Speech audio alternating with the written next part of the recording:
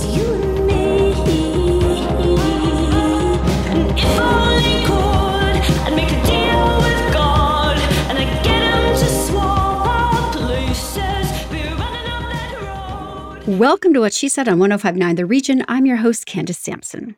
The school year is coming to a close, so I just want to give a quick shout out of encouragement to all the moms out there struggling to find the motivation for 2 more weeks of school lunches.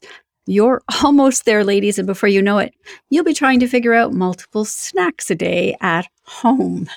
Oh well, at least you can catch a break here every week as I'm joined by amazing women from across the country, and this week, of course, is no exception. We're halfway through our 1-year masterclass on moving out of a rut, and Jennifer John from the Sacred Space Coaching is here to help us identify ways to empower ourselves so that we can effectively move on for good from self-sabotaging behavior.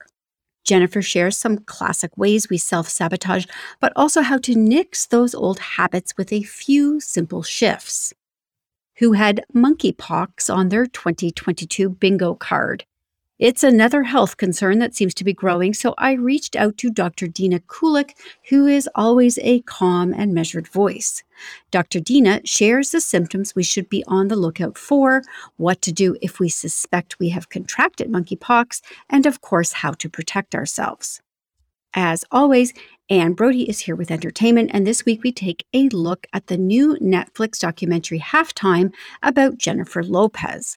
The incredible Martin Freeman is in a new show called The Responder, available on BritBox now, and the emotional thriller Madeline Collins is available in select theaters, and it takes an eerie look at deception. Kegel or Kegel? It's possible I butchered that word in my interview with the Vagina Coach herself, Kim Vopni. No matter how you say it, all women know what it is, but do you know the importance of doing them? As we approach World Continence Week, Kim joins me to discuss the importance of Kegels and of keeping ourselves informed because we do not have to deal with incontinence just because we're getting older. Dr. Prachi Srivastava, who has been joining me for the past 6 months to discuss the state of education in Ontario, joins me to share what we're likely looking at now that Doug Ford's Conservative government will be leading the way for the next 4 years. Finally, your search for the next great beach read is over. Author Nancy Mauro joins me to discuss her latest book, The Sugar Thief, about a secret pastry recipe that turns a family upside down. It's another full week at What She Said with interviews that empower, educate, and entertain. So let's jump in right now on 105.9 The Region.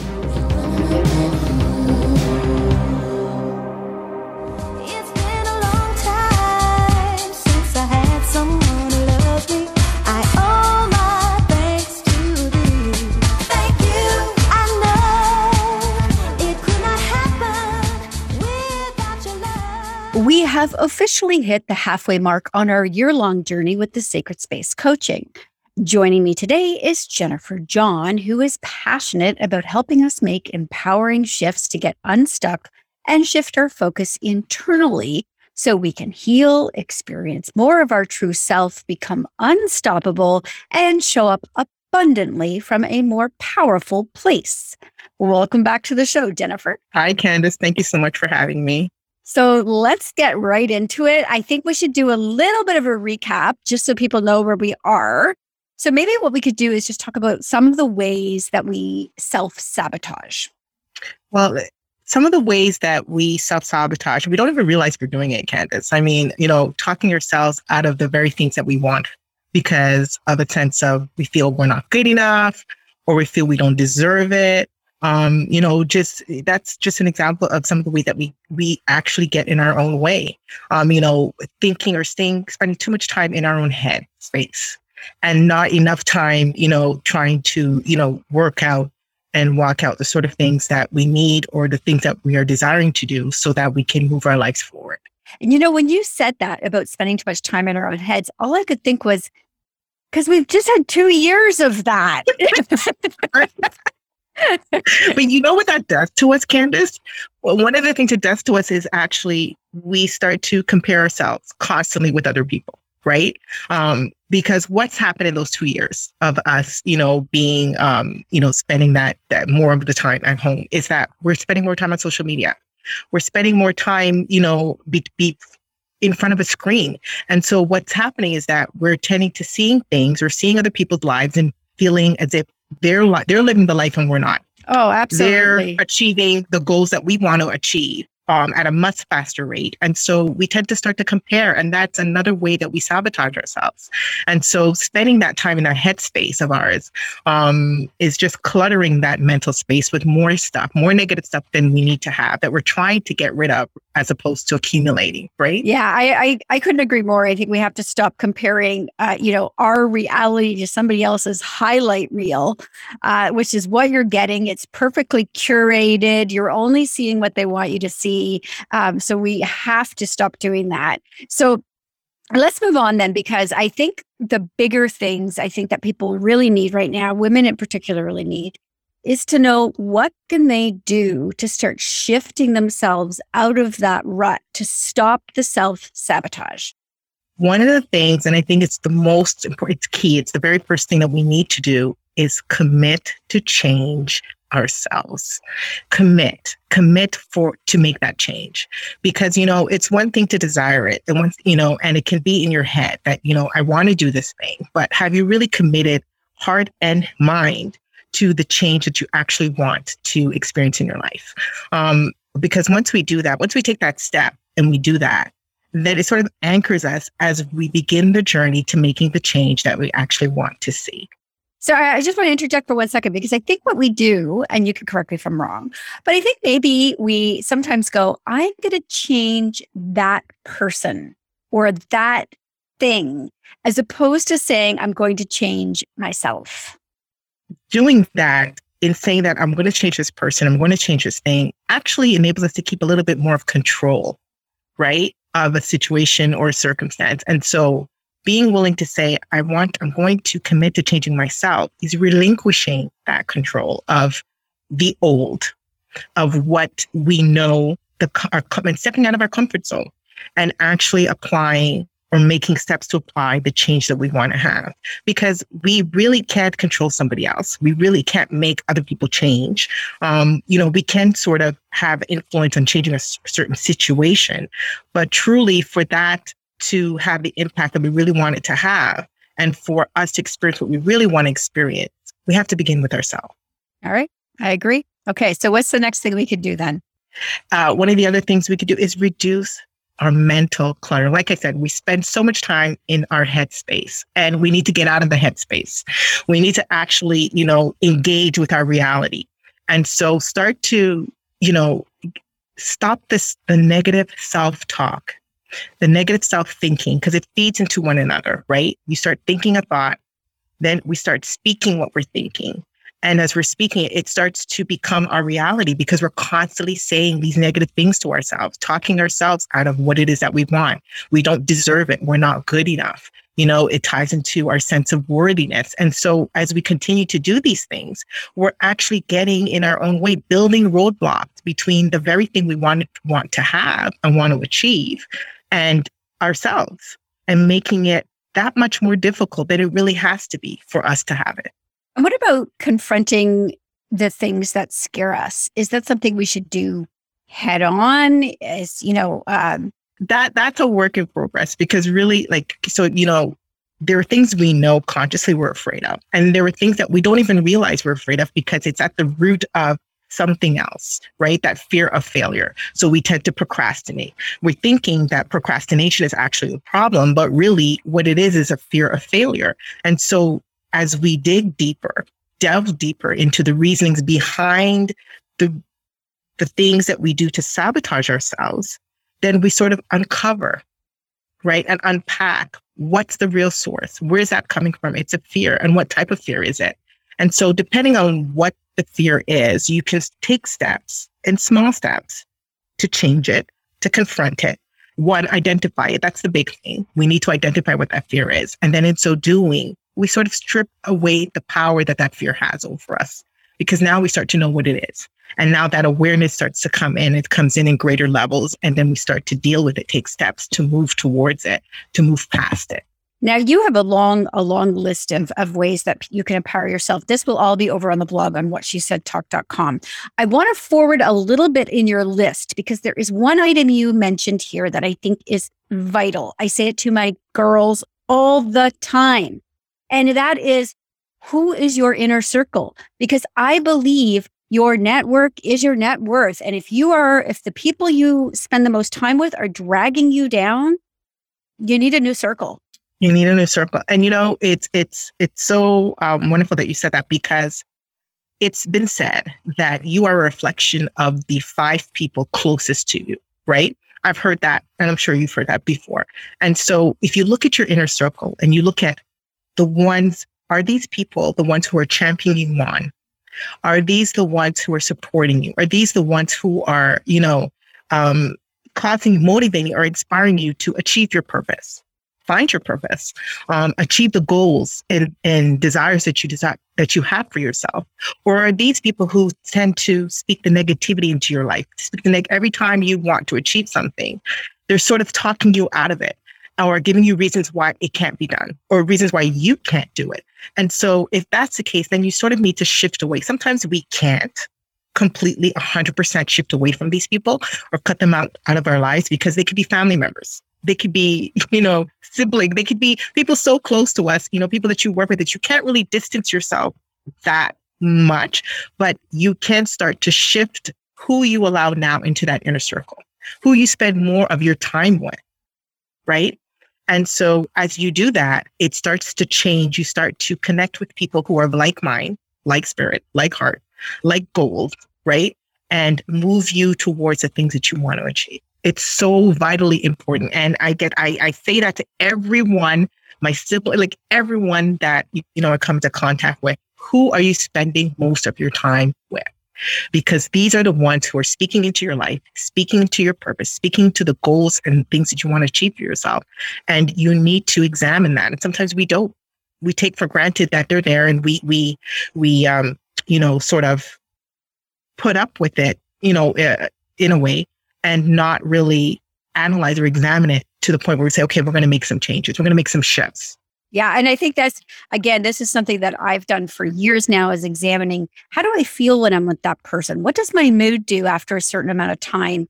There's the expression, misery loves company. And, yep. It's true. Negative people can draw together, or one negative mood can pull yours into a negative space. So that all matters. We don't have a lot of time left, because it's crazy how fast this goes with you every time. But you have one thing on your list about reaching out for support. And I think this is important, because accountability is key, right? Accountability is key. And so what does that support look like? It can be a mentor. It can be, a trusted friend, someone that you can connect to, that is going to support you and help you and keep you accountable. And if you need, beyond that, of course, we're available, Denise and myself, our coaching services, we're available. Just reach out to us, and we're more than glad to help you walk through this journey. But again, it has to be somebody that you trust, somebody that you can, walk with you and support you as you go through this journey. We all need it. It's so vital to the things that we need to want to achieve, the goals that we want to hit, the marks that we want to make. And so having that person, having that team of people who are going to say, yes, I'm going to partner with you. I'm going to hold you accountable. I'm going to walk with you as you journey through this, because I see and value the importance of the change that you want to make, is so vitally important for the journey that you want to take. All right. Well, speaking of accountability, you guys have a 21-day challenge that you can jump into anytime, any day. Anytime. We actually just started to reboot that. So yes, we're, I think, 6 days in to the challenge. And so for anyone who wants to join, please do so. Just hop over to our Facebook page, The Sacred Space 21-Day Challenge. And you can join us as we move along to stop the self-sabotage, get unstuck, and become unstoppable. I love it. Okay. Jennifer, thank you. You always lift my mood every time you're here. So thank you so much for joining me today. Thank you, Candace. It's always a blast spending time with you. I love it. It could not happen without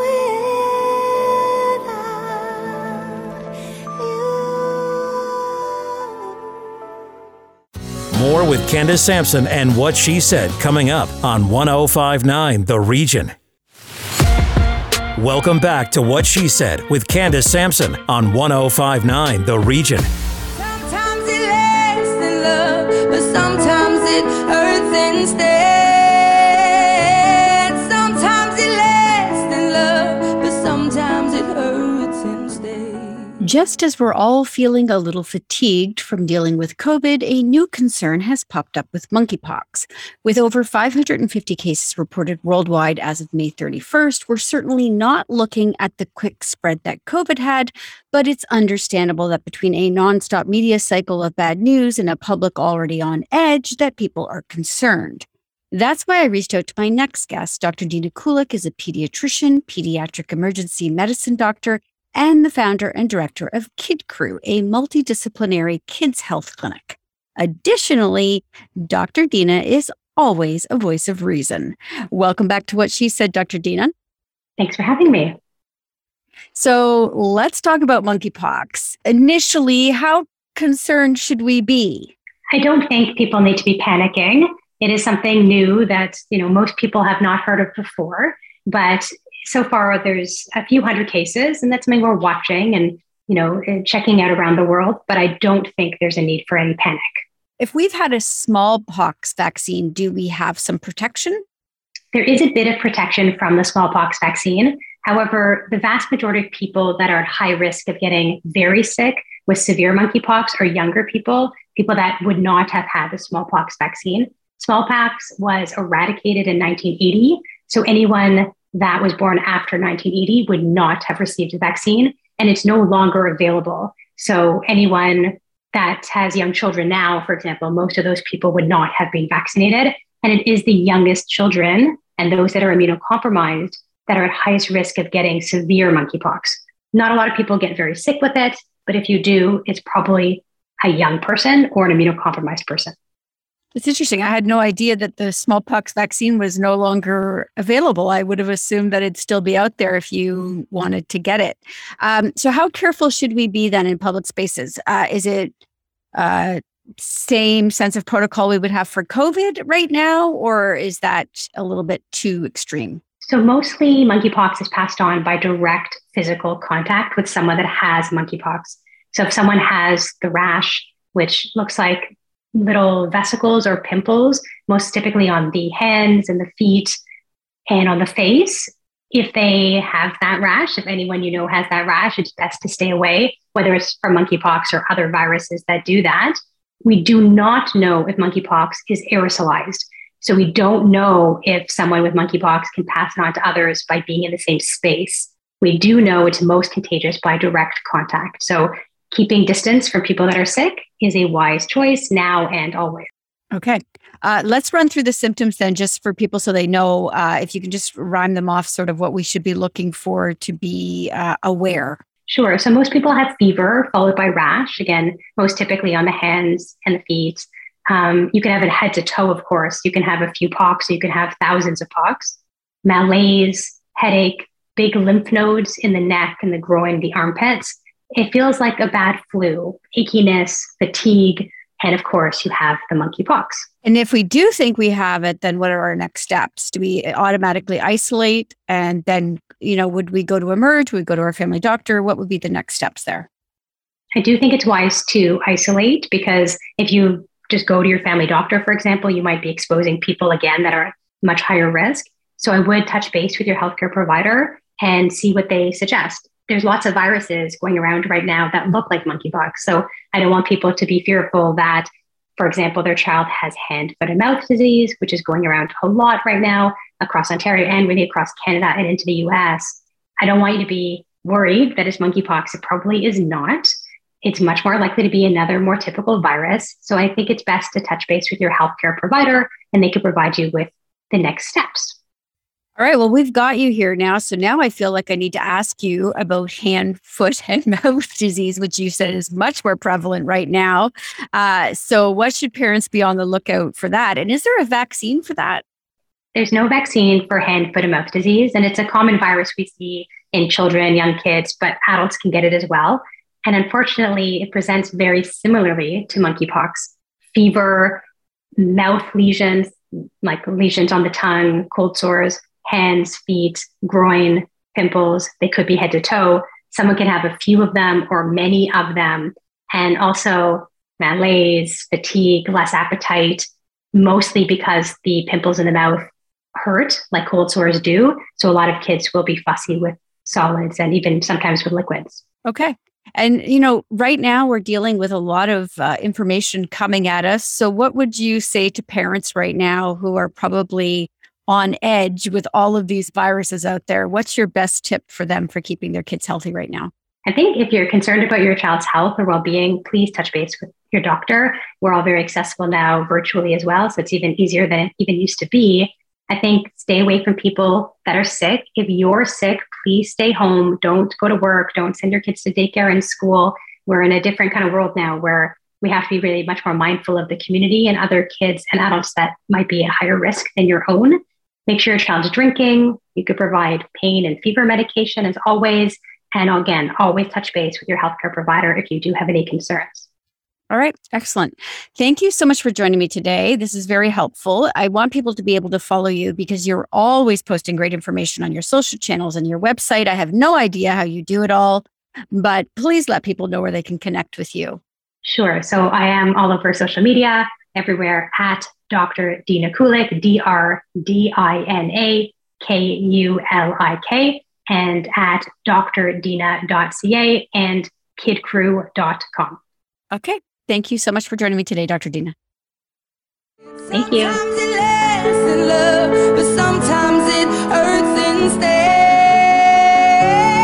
Sometimes it lasts in love, but sometimes it hurts instead.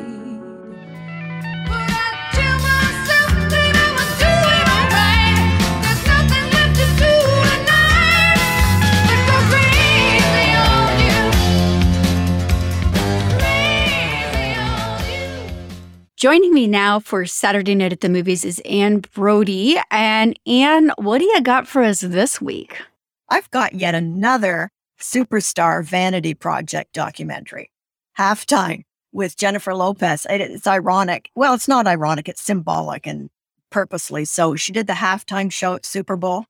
She's 50. And this doc is called Halftime. And it's to celebrate her next half century. I mean, vanity. That's fine, but you get a bit tired of it. You get a bit tired of these self-promoting stars who pass off what they're doing as important and really earth-shattering. But there it is. Well, it feels like there's a lot of these documentaries recently that I've noticed, and I don't know if it's just because, you mentioned before the broadcast that maybe it's because we've been locked up for 2 years and everybody's looking for some marketing, but it does feel like there's a lot of these documentaries recently, and particularly on Netflix. So I wonder, I can't help but wonder how this all works, right? Like, who pays for this? Is it self-funded? Their names are all over executive producers, so it lies at their feet. But, we watch. That's the thing of it. Yeah, and I don't think anybody would say that J-Lo's not a great person. She's obviously come very far. She's very successful. I don't think anybody's denying her that, but I'm just talking about in general, the genre seems to be exploding a little bit, these self-funded documentaries. Absolutely. Yeah. All right. So that's on this week on Netflix, Halftime. So if you love J-Lo, we don't want to miss that. But you also have The Responder with Martin Freeman. And I got to tell you, I love that I'm guy. so glad. I love him too. Actor. He's one of my favorite actors. Of course, we knew him initially, I think, most broadly from Sherlock with Benedict Cumberbatch. But he has proven since then that he can do anything that's set before him. He plays a police officer, first responder in Liverpool. He has the accent. It's perfect.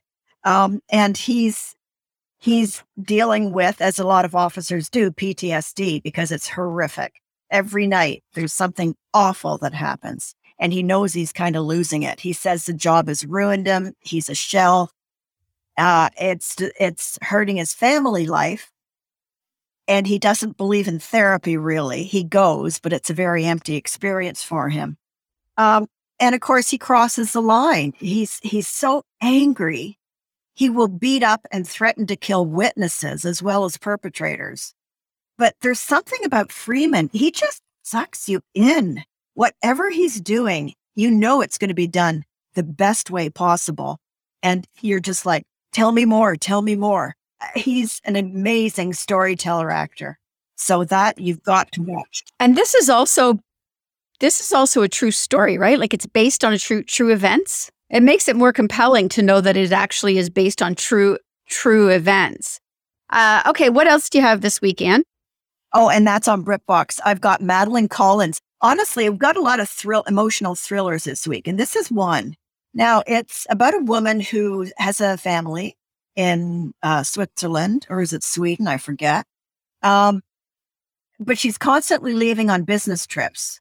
So we follow her. It's kind of mysterious, but so we follow her eventually to Paris, where she has a whole other family. And she suffers from low blood pressure and she faints a lot. And apparently this is tied to the death of her sister, who was hit by a truck when she fainted on the street. But there's a whole thing, like, is she behaving this way? Is she ruining lives through narcissism or genetics or trauma? What makes it the way it is? And we're just given the tiniest little clues along the way. And I got to tell you, it's absolutely riveting. Absolutely riveting. Madeline Collins. And it's on at TIFF Bell Lightbox. And then we have Tahara, another kind of emotional thriller. Believe it or not, set at a funeral in a synagogue where high schoolers are paying tribute to one of their classmates who died of suicide. So one of the girls really is a bit of a sociopath. She has no empathy. She's mostly concerned about the boy she has a crush on. She and her girlfriend go into the washroom to, put on lipstick and stuff. And she says, I don't know if I'm a good kisser. Would you kiss me? He says, no. And then she does. And then the girl who kisses her realizes that she likes it. And so the other girl, the initiator, understands that she now has a way to manipulate this girl. And it's kind of horrifying. What great performances. In fact, Rachel Sennett, who plays the instigator, she starred in Shiva Baby. Amazing young actor. So this is a very strange story of manipulation. And when she finds out that the guy has a mad crush on likes her friend, things really get intense. So this is not for the faint of heart. It is an emotional thriller. Okay. All right. And you've got one, quickly, we have like 30 seconds left here. So you want to mention the Jewish Film Festival, correct? Yes, very important. This is the 30th anniversary in Toronto. And on my column, you'll find a guide to it. And please attend. They have the greatest films, some of which are making their North American premieres here. So be sure and check out TJFF. All right. Thank you, Anne. As you mentioned, you have more reviews on whatshesaidtalk.com and more information about the Jewish Film Festival. So thank you so much for joining me today, Anne. We'll see you next week. We'll see you next week.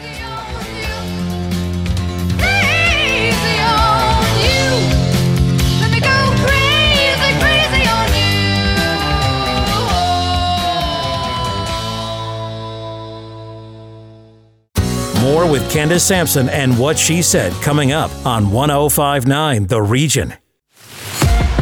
Welcome back to What She Said with Candace Sampson on 105.9 The Region. We are billions of beautiful hearts, and you sold us down the river too far. My next guest is a pelvic floor specialist, popularly known as the Vagina Coach. What better place than What She Said to join me? Kim Vopni became passionate about spreading information on pelvic health after the birth of her first child. She is a self-professed Kegel maven, a certified fitness trainer specializing in pre- and postnatal, perimenopause, and menopause. She is also the creator of Kegels and Cocktails, health events designed to empower and educate women on the importance of pelvic health.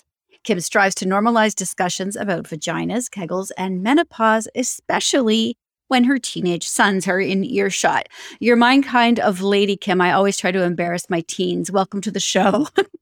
Thank you so much for having me. All right, let's talk about stress urinary incontinence, because I think most women can relate to this. But I think my question is, do all women does this naturally happen to all women or most women after giving birth? I would say it's more likely to happen in people who haven't been given proper education or been told of the importance about the pelvic floor. So especially in women who have been pregnant and have given birth, there is an increased risk of experiencing stress urinary incontinence. It's very common. We have media telling us it's normal. We have healthcare providers saying it's just what happens when you have had babies or when you're reaching menopause. So it's very common, but I would not say that it is something that it should be considered a natural part of aging. I mean, I have a lot of friends who would, balk at getting on a trampoline or, laughing too hard with each other in case there's an accident. So are there things we can do to prevent this from happening, these embarrassing situations that might happen after giving childbirth? Mm-hmm. Yeah. And the important point that I just want to add on there is this can happen to people who have never been pregnant. It can happen to young elite athletes. It can happen to people who have never been pregnant. So I just want to stress that point there. And what is happening is there's a group of muscles that regulate our openings. So if we think of the female anatomy, we have the urethra, we have the vagina, we have the anus. Those are our three openings, and muscles surround all those openings in different layers, and they help control and regulate when things come out and potentially when things go in. And we need them to be at their optimal function for all those jobs and other jobs that they have to do to be able to happen. And when the timing is off, so if the reaction time of the muscles is not quite on par, or if the force that they're generating is not quite enough, then little bits of urine can leak out. So oftentimes pelvic floor muscle training that involves working on the timing and on building some strength and endurance, but also focusing on a relaxation component, you need kind of a balance or a yin and yang there. So that's how you would go about overcoming it. And yes, it is absolutely something that people can overcome. It is not something they need to accept as normal, and not, pads are not something that they need to think is part of their destiny. Yeah. And I mean, muscles deteriorate. It makes sense because muscles deteriorate over all of your whole body as you age. So it makes sense that that's a muscle that would, unless you're working on strengthening it, would perhaps lose some of its, benefits from preventing accidents. So are exercises then something that should be a daily sort of occurrence for women? My recommendation is, so if you were to look at research with regards to Kegel exercises, most people have heard of Kegels, and that's kind of what's elusive to many of us and considered the only cure, right? They're the only fix. So we have sought after these exercises, but because nobody's really taught us how to do them properly or evaluate our pelvic floor, most people are doing them incorrectly. So we benefit. We have research to show that 3 sets of 10-second holds done 3 times a day is effective for incontinence. However, that's not very realistic for most people to get in 3 sets of 10-second holds 3 times in a day. And so my approach is to introduce people, teach them how to do a Kegel exercise, and that's with different visualizations and cues, so they can access that group of muscles and coordinate it with the breath. So it works in coordination and synergy with the diaphragm, and then bring it into movement that we are doing in our daily life, movement that we are doing in our workouts already. So we can harness the pelvic floor as part of activities that we're already doing to make it more functional and also dynamic. Because when most people do Kegels, if they are doing them, they do them sitting at a red light. They do them while they brush their teeth. They do it while they're watching TV.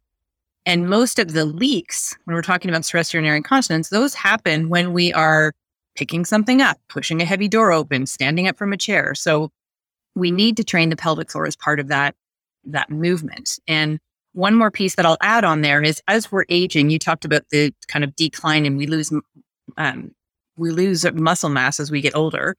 We lose collagen, but also, especially in women, we lose estrogen. So as we're nearing menopause, we are no longer producing estrogen, and the muscles and we have a lot of, I guess, estrogen, best to describe estrogen receptor sites within the pelvis. And when we no longer have circulating estrogen, that also contributes to the development of stress urinary incontinence. Okay. Tell me about Kegels and cocktails. Tell me about that event. This was the very first thing that I created in my business when I started in 2009. I needed a way to be able to get the word out with regards to what I was doing, what I was talking about. And I didn't want it to be medical. I didn't want it to be icky or scary or uncomfortable. So I was trying to normalize this conversation, not normalize leaking, but normalize the fact that this is a part of the body we can talk about. Kegels are something that most people have heard that term. And of course, cocktails make it sound a little bit more fun. So it started back in 2009, and they continue to be events that I hold the same time every year because it's World Continence Week. And so again, we're trying to highlight and bring awareness to the fact that there are many people, millions and millions of people around the world dealing with incontinence, needlessly suffering, and there are many options that can help you. So I bring together other women's health professionals, and we have some fun. We learn how to do Kegels. We learn all the other aspects, because there's way more to pelvic health than just go home and do your Kegel exercises. And so we talk about all those facets and empower women with education so they can take control of their own pelvic health. I love that. And I love that you're just shaking sort of the shame that isn't automatically attached to that subject, because people just tend to shrink away and or deny that happens to them. And I can understand why, but especially when we're with our peers, we should be able to have open, honest discussions about it.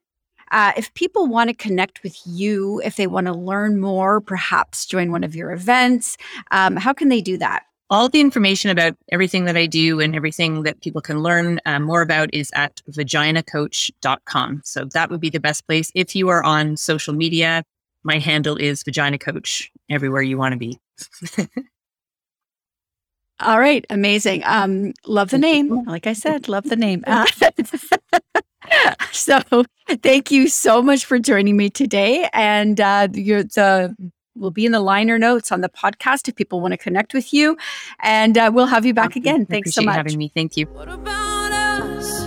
What about us? What about us? What about us? What about us? Baby, I got your number. Oh, and I know that you got mine.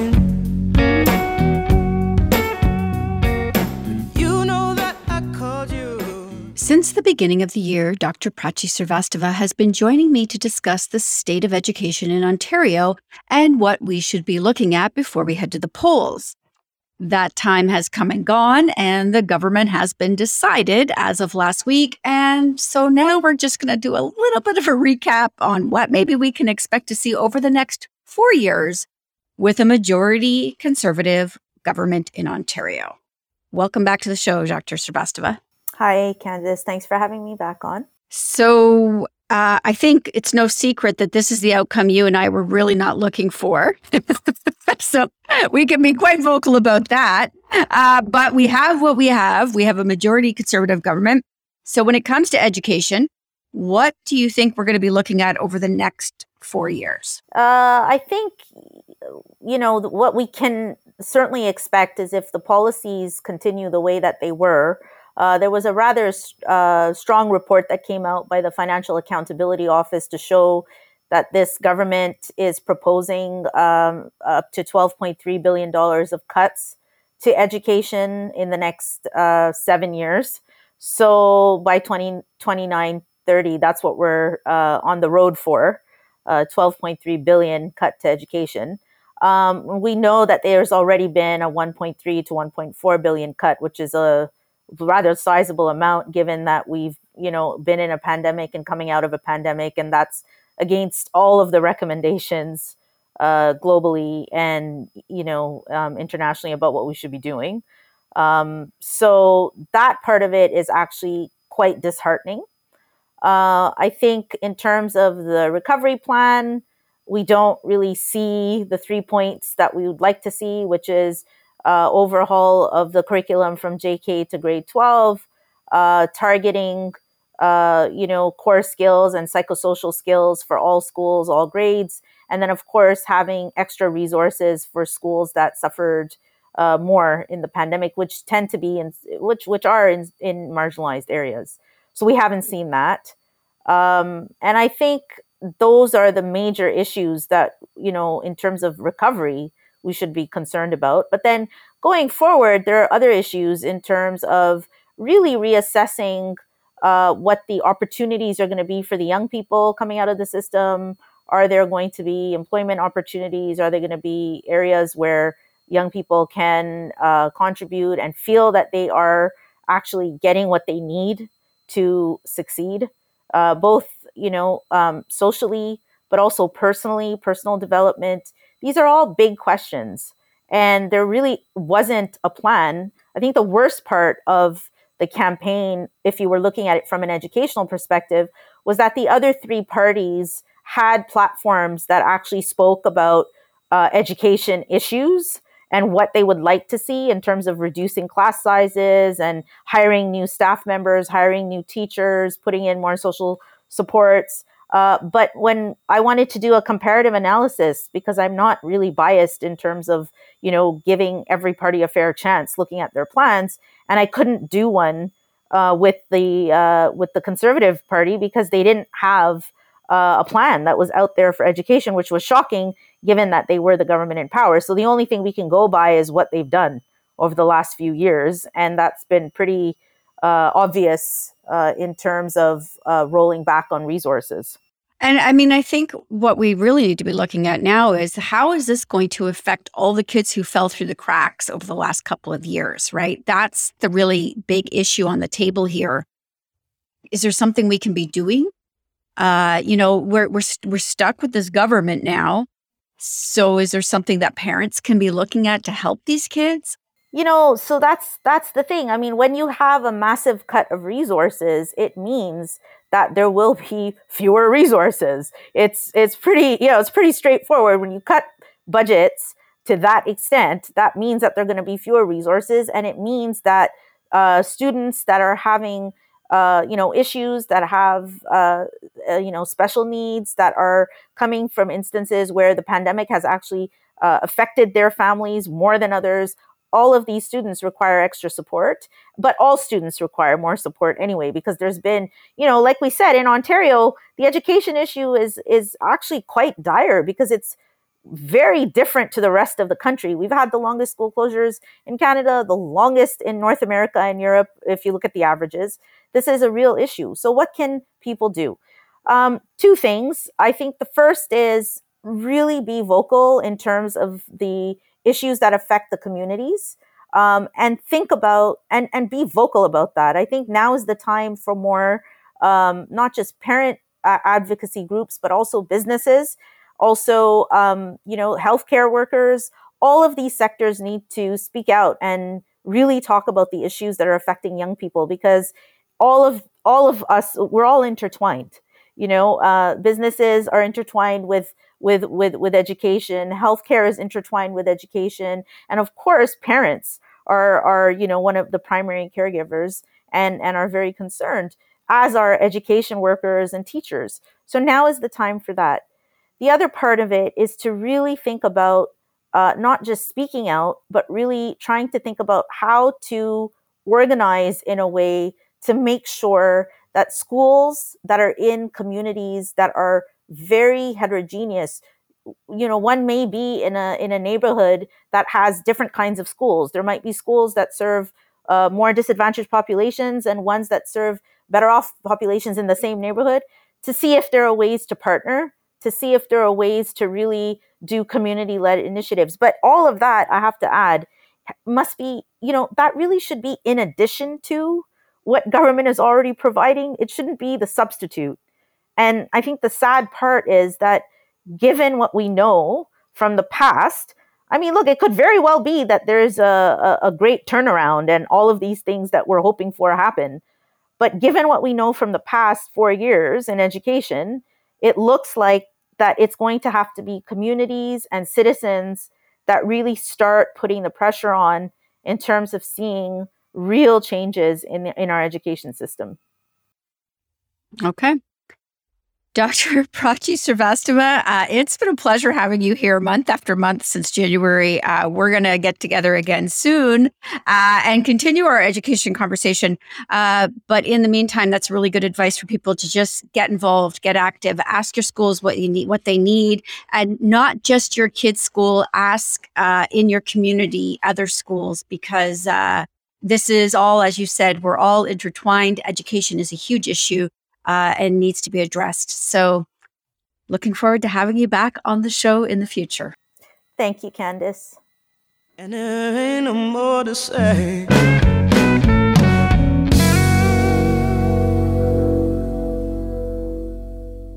More with Candice Sampson and What She Said coming up on 105.9 The Region. Welcome back to What She Said with Candice Sampson on 105.9 The Region.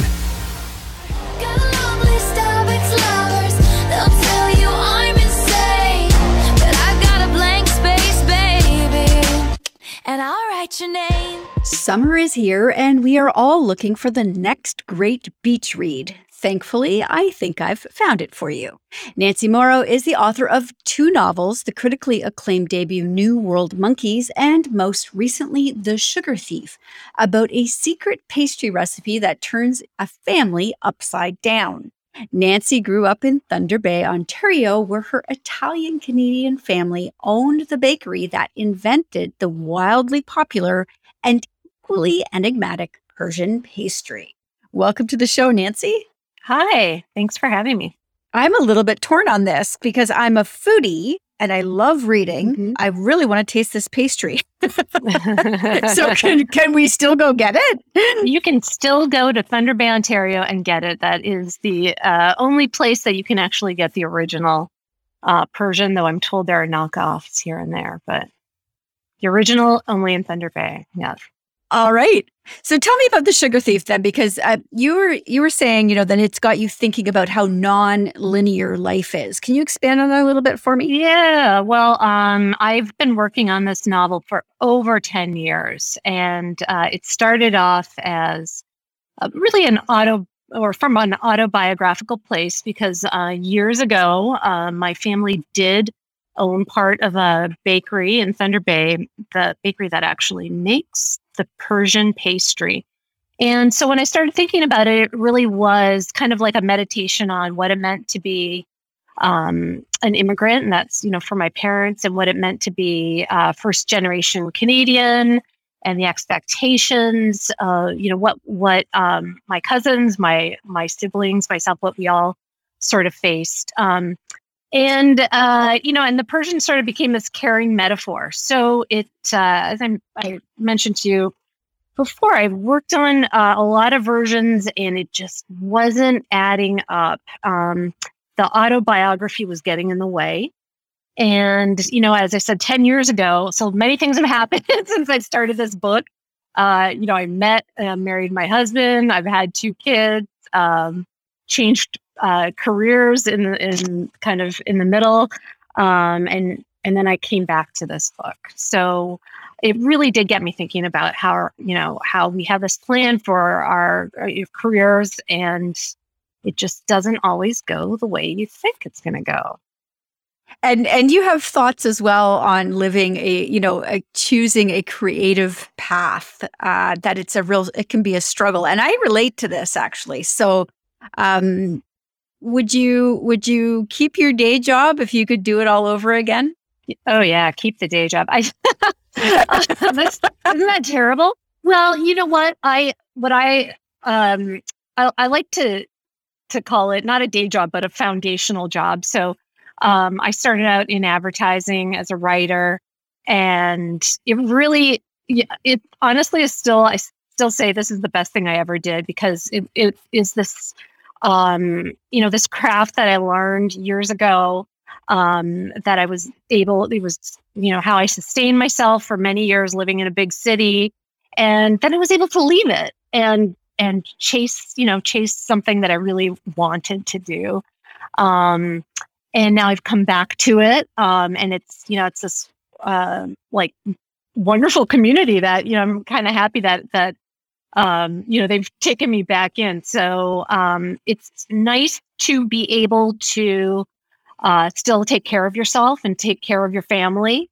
And if you can find some way to do that and still hold on to your creative, passion, wow, that is, I think, the key to life. The boring balance. The Sugar Thief, then, are there lessons in there from your life that you hope the reader draws out?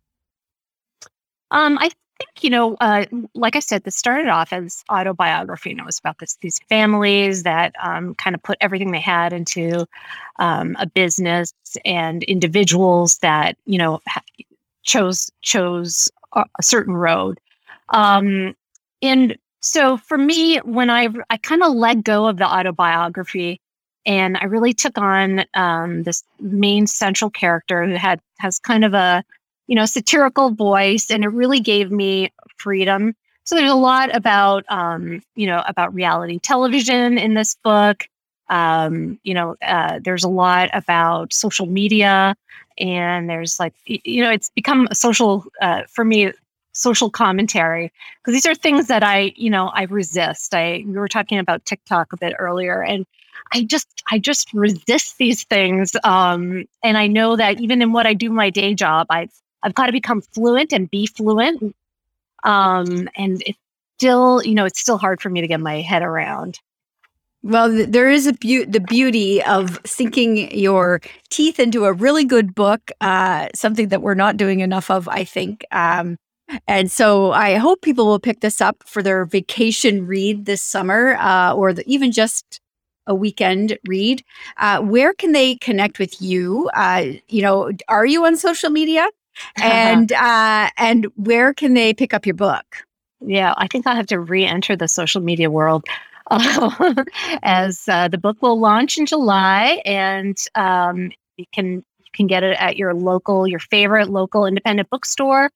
Of course, you can always order it at Amazon or any place that you like to order online from. All right. Excellent. Okay. We're going to put all of your contact information in the liner notes for the podcast. But Nancy, thanks so much for joining me today. I am personally looking forward to reading The Sugar Thief. Thank you. That's it for What She Said for this week. Stay up to date with our newsletter by signing up at whatshesaidtalk.com. And be sure to follow on social at What She Said Talk on Facebook, Instagram, and Twitter for videos of these interviews and more. Finally, be sure to subscribe to What She Said with Candace Sampson on Apple and Spotify to re-listen to this episode and find full details for all of today's guests. I'll be back next week with more What She Said on 105.9 The Region.